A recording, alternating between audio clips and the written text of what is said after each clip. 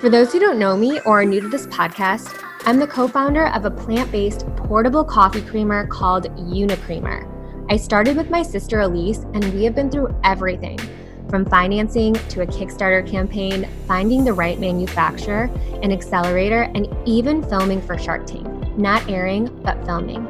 And I'm here to basically help you avoid mistakes and answer questions that you just don't know when you're starting out.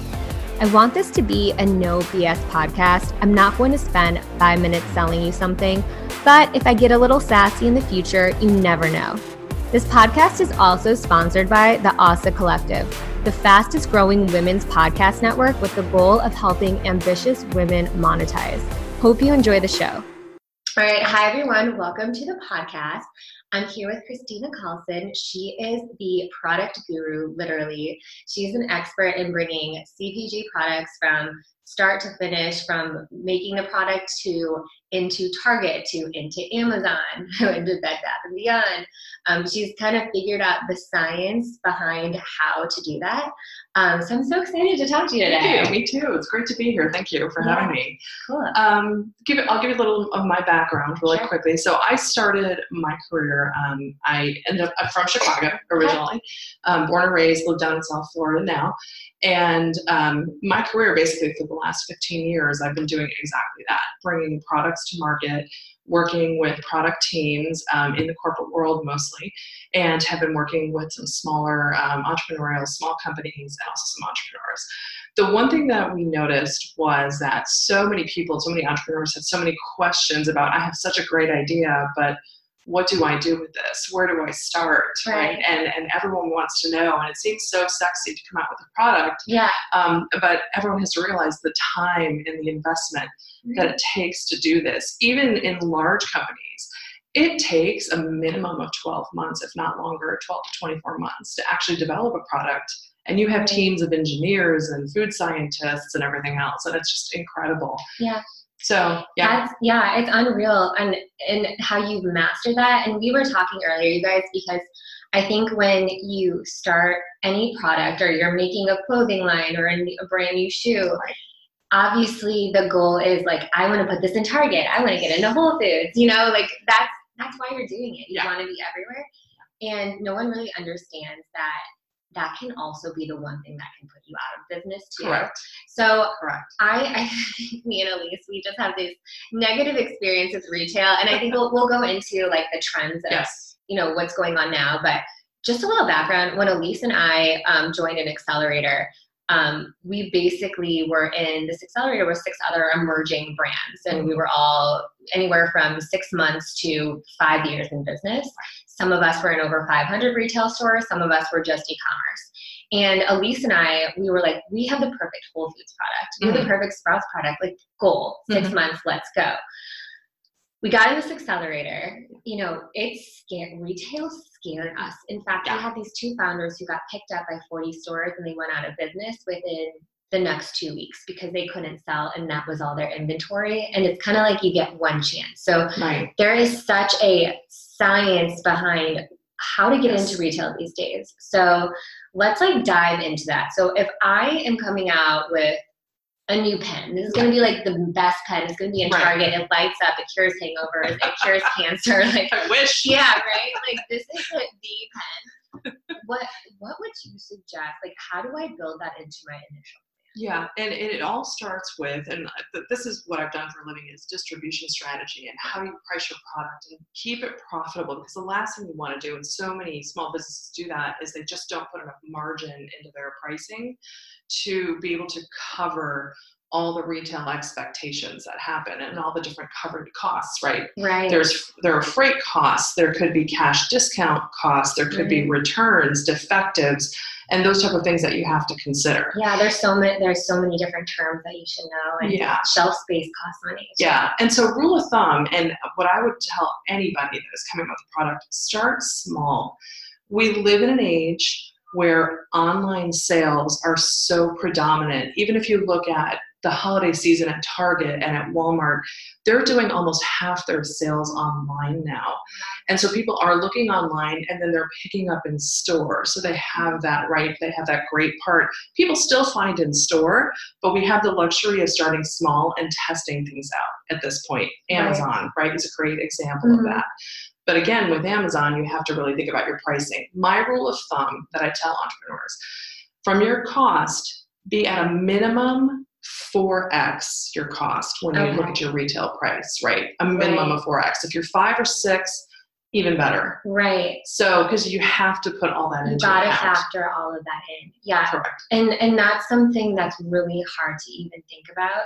And especially when it comes to things like freight and shipping too. Yes. Even when you're e-commerce, you have to factor in like that much. And so when it comes to retail, add on to that, just because you have no idea what chargebacks are, what all these things are. So, and do you have a course? I'm sure you have a course on all this stuff. Yeah, we actually put together it's called Lightbulb to Launch. Okay. And actually, if you go to theproductgurus.com, you can actually find it there. And we're revamping it right now to actually turn it into a mastermind. Okay. Oh, that's cool. So this way, because it's one thing to have a course and to go through it as a DIY. It's another to actually have the interaction and the accountability. Right. And so that's actually what we're looking forward to launching. Obviously, at the end of the year. That's 2020. really, really awesome. Yeah. I actually haven't heard of a mastermind that's purely for brands that are trying to launch into these big stores. Correct. And launching physical products and everything. Yeah, exactly. That's awesome. So that's that's what we wanted to do and say, because we obviously, being in marketing, we have to look at what is the need. What's the need of the consumer? What's the need of the client? And that's the need that we've been seeing. Right. So coming from a brand that, right now we're doing really well on e-commerce, what do you think that when should we consider going into retail? At what point, should we be a multi-million-dollar e-commerce place? Should we start factoring larger retailers, and now should we start with small retailers? Like, what would you do at this point? Exactly. So the way I look at it is this. So you have to decide, right? Testing it online and having that validity is great data to have when you want to take it into a retailer, right? So if you look at something like this, CPG or a food product itself, right? You would probably want to start, obviously you can start online, and that's what you did. Right. Grow that base to at least, I would say if you could get to $500,000 to possibly 7 figures, that's a great place to be, because you have the data points to convince a buyer that your product sells and people are looking for it. To have it on Amazon and build it into a 6-figure product also gives you the validity. People are looking for your product. Totally. And so what you would do, I would start small. Again, from what you said too, going into 40 stores and then, going out of business, you have to consider the inventory and you have to negotiate that. Retailers love new, different, and unique products. Right. It goes back to your unique value proposition. How are you different? They also want to be, Target wants to be different than Walmart. Right. They don't want to be selling all of the same items. Target. Target. Walmart. So how do they differentiate themselves? So if you take a look at that, what you really have to think about is, who's my target consumer? Right. If we look at, it's probably predominantly female, right? For Unicreamer, right, would be female, probably like mid, say 40s, 50s, let's say that age group. And where do they shop? Where are they looking for these products? And that is how you start to build your distribution strategy. Then you start to go into some of the smaller regional players, to the natural food stores, right? Then start to think of the smaller regional grocers and specialty grocers, something like Mariano's we talked about in Chicago. Right. H-E-B down in the South, right? They have 350 stores, so you start smaller. And then it really is important to negotiate, what does that look like? If it doesn't sell, are you able to get the inventory back so that you can resell it? I mean, how does that work, right? So those are the things that really have to be considered. And what we talked about too with the broker, that's where a broker can come into play too. Okay, yeah, I want to get into that. So that's really interesting though. Let's go back to e-commerce. Yes. I think a lot of brands are growing on e-commerce, and what I've noticed personally, we're in a few retailers and they love data. They like when you make their life easier. If you can come in and say, I think my product would do best here because our target age group is this, and they love this food, Correct. and it would complement this food because, and we know that because they bought $500,000 online, and they've been subscribing for 12 months. Yeah. So that data is invaluable, and I think 500 to $1 million is like a really good number to put on that when you should be considering going into retail. And I think that would help with trade spend, because trade spend is basically setting up tables, setting up sampling tables in stores, supporting promotions. But if people already are looking for it from online, that takes that cost down significantly. You're creating the demand. Exactly. You're bringing traffic to the stores. Right. What's interesting about the whole Amazon piece of this, obviously we all know Amazon acquired Whole Foods. Yes. The trend. Insanity, by the way. Exactly. It's like genius. Yeah. It's like, who runs the world? Girls and then them. And then Amazon. Correct. But if you take a look at it, they're data driven. That's all they do. They have data on everything, on every purchase, and they now know, and this is what I've heard in terms of the trends, is what's happening now. They can literally go and say, well, guess what? This brand of cream cheese is selling really well down in Atlanta. Yeah. It's online. Well, let's say it's not refrigerated. We'll use a different version of like Unicreamer. It's selling so well in the Southeast and in Atlanta. Why don't we put it in the Whole Foods stores in Atlanta? They can make those decisions geographically now. So if you are doing really well and killing it on Amazon at this point, there's a really high potential that you could be placed in the Whole Foods. Wow. In those categories. Do you have to be, so with Amazon, that's really interesting. With Amazon, there's Vendor Central and Seller Central. So Seller Central is something you set up as a vendor. So you're doing all the back end work. Yes. FBA can still ship it out for you, but you're setting up your online shop. But Vendor Central is where they actually purchase from you. Correct. And then they sell it almost like a store would. Yes. At wholesale prices, Correct. right? Yeah, they do. Okay. So do you have to be on Vendor Central for like a Whole Foods to pick you up? You know what? That's a good question. And I don't think that they've even gotten that far at this point in terms of what they're doing, because this is all just starting to kind of come to fruition, right? Because it's just so new. No, I think that if they see at this point in time that you're selling seven figures, you're selling $1 million of a product or a product line, they're going to take notice. I suppose it doesn't matter, right? No, it doesn't matter at this point. Money's money. At this point, what they'll do, obviously, if it's fulfilled by Amazon, they already have it in warehouse. Okay. They can easily move it from warehouse into store, so it's fulfilled by Amazon. So you have when you're Vendor Central, you have the luxury of them having inventory in the DCs, right, the distribution centers, and being able to move it anywhere. Okay. So it's also, you get the fulfilled by Amazon, you get to do A+ pages, which are your marketing pages, you get all of that to do, right, with the fulfilled by Amazon. So my assumption at this point would be, you should probably be a fulfilled by Amazon at that point. Right. If you've grown to that point, then it's worth going into Vendor Central. Right. And I think it would make your life easier too. So that's really interesting, you guys. Like if you're starting a small brand and perhaps your goal is Whole Foods, like maybe you're working another job and you're like having your family run this. If maybe just streamline the process, really figure out Amazon, hire someone for Amazon and have that be your plan if they're so connected. Right. Like that is the goal. Yeah.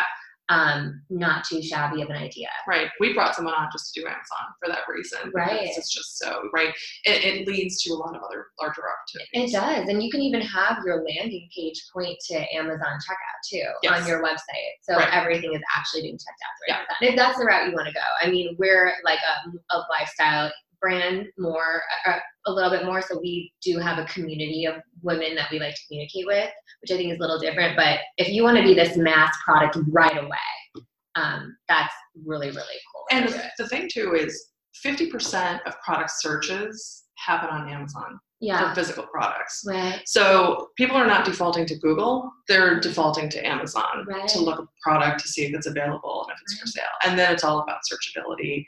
Are you on page one? There's a whole That's so true. I mean, when I started Unicreamer, I went from like having money to not having money. So I went and got all my bathing suits on Amazon. Everything that I do is on Amazon. But I got my cutest $11 to $15 bathing suits on Amazon. Exactly. That's really great. I'm like, oh my gosh, what was I thinking before? Like, anyways. And you're Prime and it's 2 day and you get it really fast. You don't have to walk into a department store to do it. Yeah, it's unreal. So yeah, really, really cool. I love that advice. Yeah. Okay, let's move on to, there's two things I really want to touch on. Sure. One is broker and distributor, and then the other one is food service versus retail. Oh, wow. Yeah. So let's start with broker and distributor. When should we start getting a broker? So the broker piece, when you start looking at going into retail, and we're talking like I had mentioned, the Marianos of the world, the Publix of the world, right. Those regional to national grocers, it's great to have the broker who's basically your sales rep. They have built these relationships, and if you take a look at them, a lot of them are specific to certain accounts, right? So if they live in Minneapolis, they handle Target, and that's what they manage, because they know all the different buyers and all the different categories. They can easily, get an appointment to get your product in, and it's a matter of just convincing them they love your product.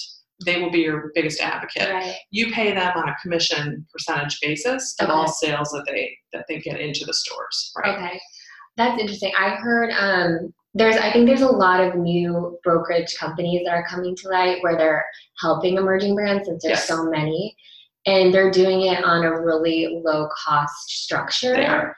But it's still a lot for a new brand to handle. Like, some of them are $5,000 flat a month instead of commission.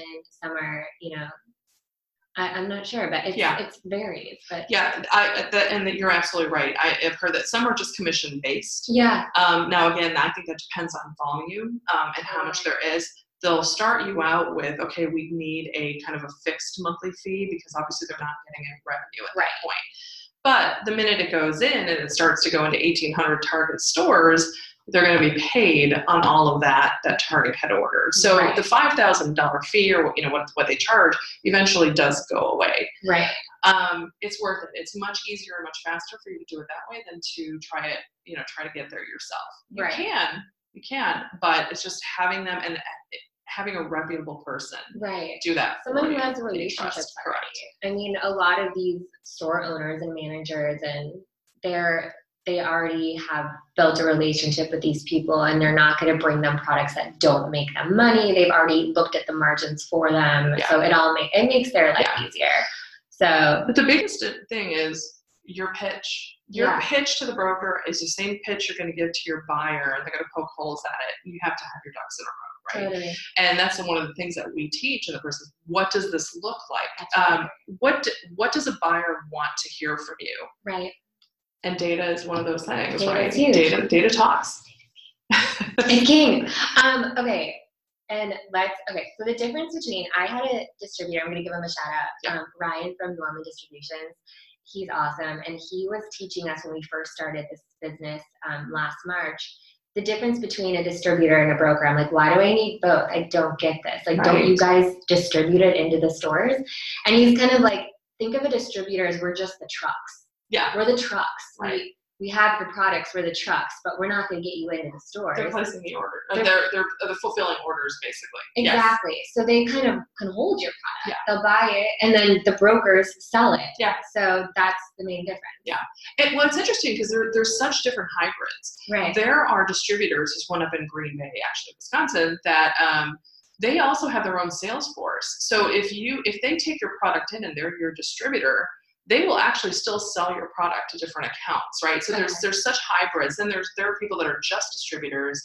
What they basically do is they take your order that comes in, let's say from a Kroger, right? Yeah. They take usually via EDI, right? They take the order, they fulfill it, and they ship it to the stores, and they take care of all of that for you. Right. Into the distribution centers or into each store individually, depending what the requirements are. Got it. Your sales, and they work for you, but at the same time, they're kind of brand agnostic. It doesn't matter to them. They carry, different products, different brands, and they're just fulfilling.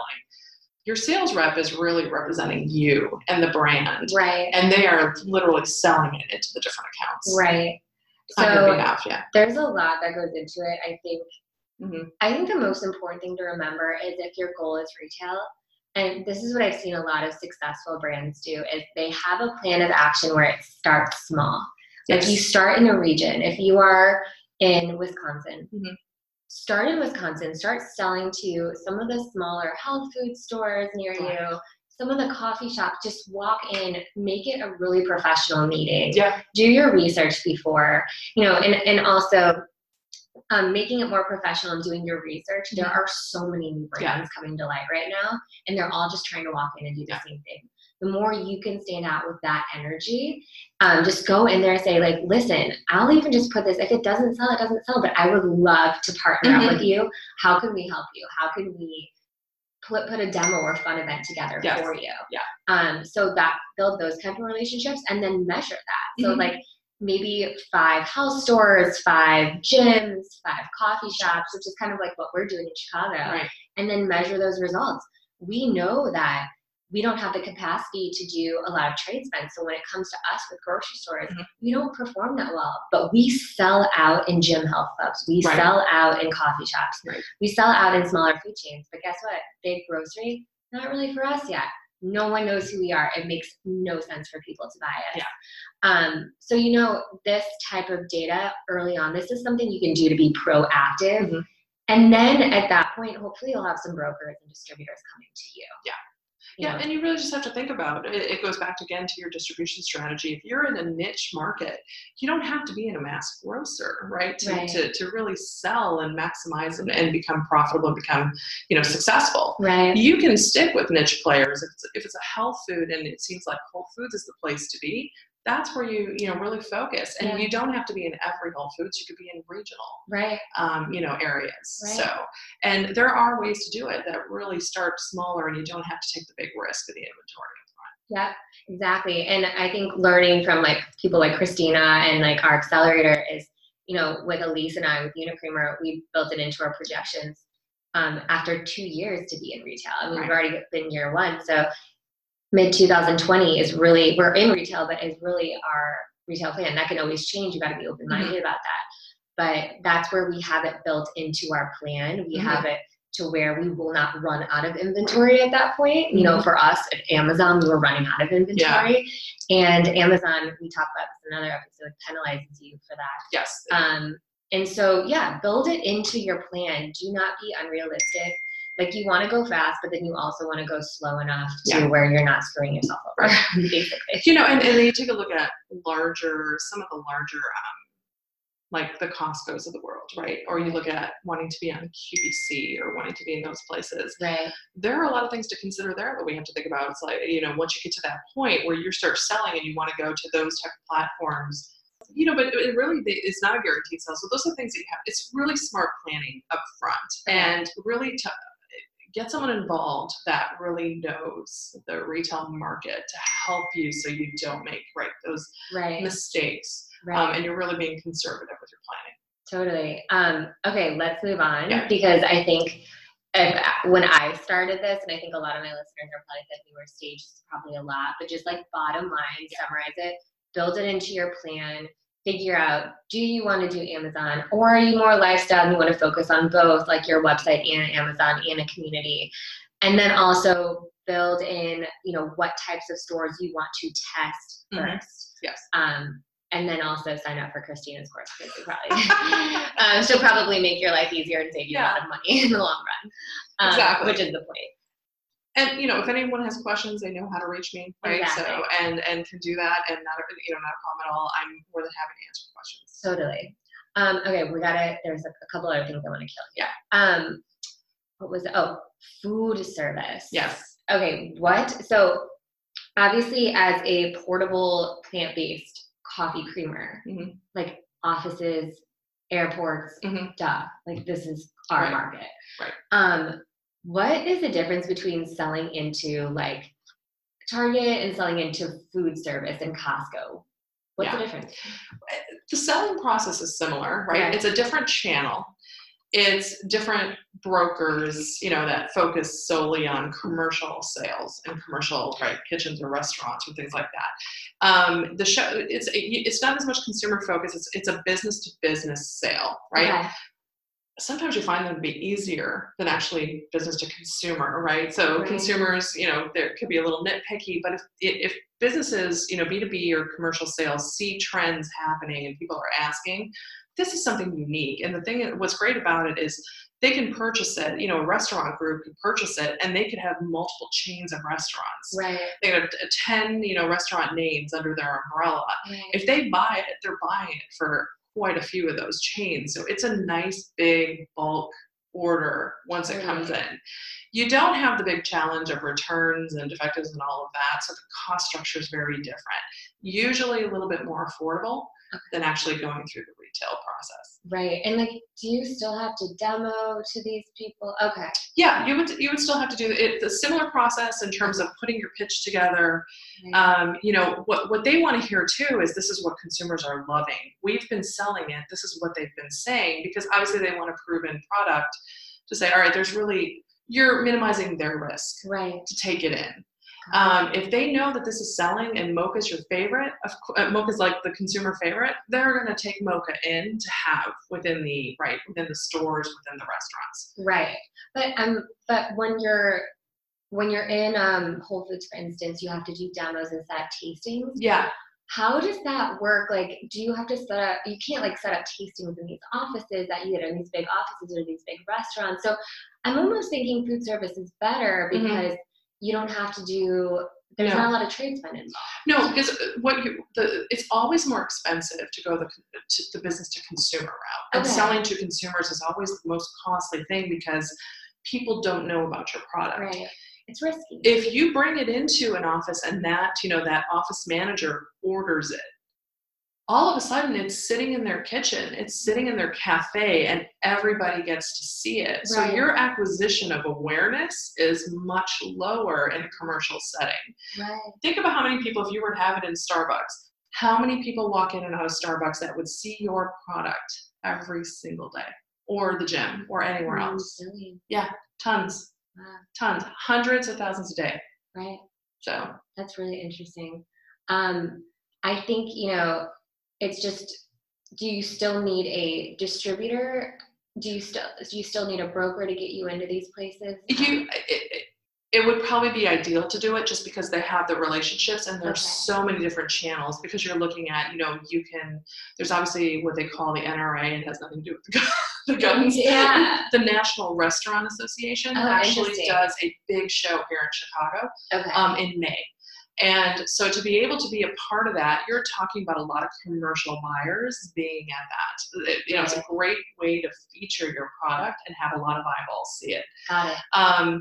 Hotel groups is very different. It's like my old company that I used to work for, we had an entire commercial hotel chain. Okay. There, you would definitely need somebody to help take it in, because how do you go into now Marriott, which is also Starwood, where do you even find that buyer? Yeah. To be able to get it across the globe in every Marriott hotel that there is. That's when you would say, all right, I need someone who knows this, who has this relationship. Yeah. Totally. When it comes to margins, what type of margins do retailers want? Yeah. All depends on the actual account. Okay. Right? Rule of thumb, always build in at least 50% retail margin. Oh, wow. It seems like a lot, but there are those, there are retailers that run it on 30%, and there are retailers that run on 55%. It just depends. In grocery and in the grocery channel, it's usually a bit lower than that. Okay. So 35, I'd say 40% is a good average to use, but I would buffer, because you just never know with trade spend and everything. Right. You're at least building that percentage in there right away. So if you're at the 50% margin, you've got buffer for trade funds. Okay, let's say I have a new Coke bottle. Yeah. This also cures cancer and does all that cool stuff too. Right. And it's $6. Mm-hmm. Obviously, the retailers are going to want 50% margin. What should my margin be at the end of the day? Like, how much can I expect to make off of that $6? So as I take a look at this, the $6, you're direct from a direct margin standpoint, what you want your percentages to be, right? If you have you're selling at wholesale at $6, you want to have, this is going to sound crazy, a minimum of 57%, 60% direct margin in your in my bank, in yours, in your margin, right? Because that's before you start to include the freight costs, the cash discounts, and all of that. So to Yeah. 70. So your gross margin, after all of that is deducted, you would love to ideally make money. You want to be at a minimum of 35, 40% gross margin, right? So out of that $6 that you're selling, you better be bringing in about $3.50 to $4 of that. That's insane. Right. It seems like it, right? So, and then obviously when you start to deduct everything out, you're going to end up at about $2.50. You know, this gave me a really good idea to do like a question and answer, like Mhm. Facebook Live video or something Yeah. / podcast, and do 3 people's unit economics. We should. To break it down, because that was so hard, and that actually means everything. For your Everything. business. That is the $10 million question, and that's the $10 million answer right there. Oh my gosh. That makes or breaks your entire business, no matter how much top line revenue you're bringing in. Oh, totally. Yeah. Oh my gosh, we should totally. Yeah. Well, we should just do a whole like training. Yes. Let's do a Facebook Live, and then we'll do a training on it. I'm into it. Oh my gosh. Okay, cool. Wonderful. I think, I don't know, did I miss anything important? No. I feel like we covered all. I think we covered all the basics. Okay, Yeah. cool. I think Absolutely. any more, and I personally would fall asleep. So like, we'll end it here. Thank you guys so much for listening. I'm going to put in the show notes where you can find Christina, the link to productgurus.com, and then any content information she allows me to We'll do put on there. Okay, guys, thank you so much for listening. Talk to you next time. Thank you.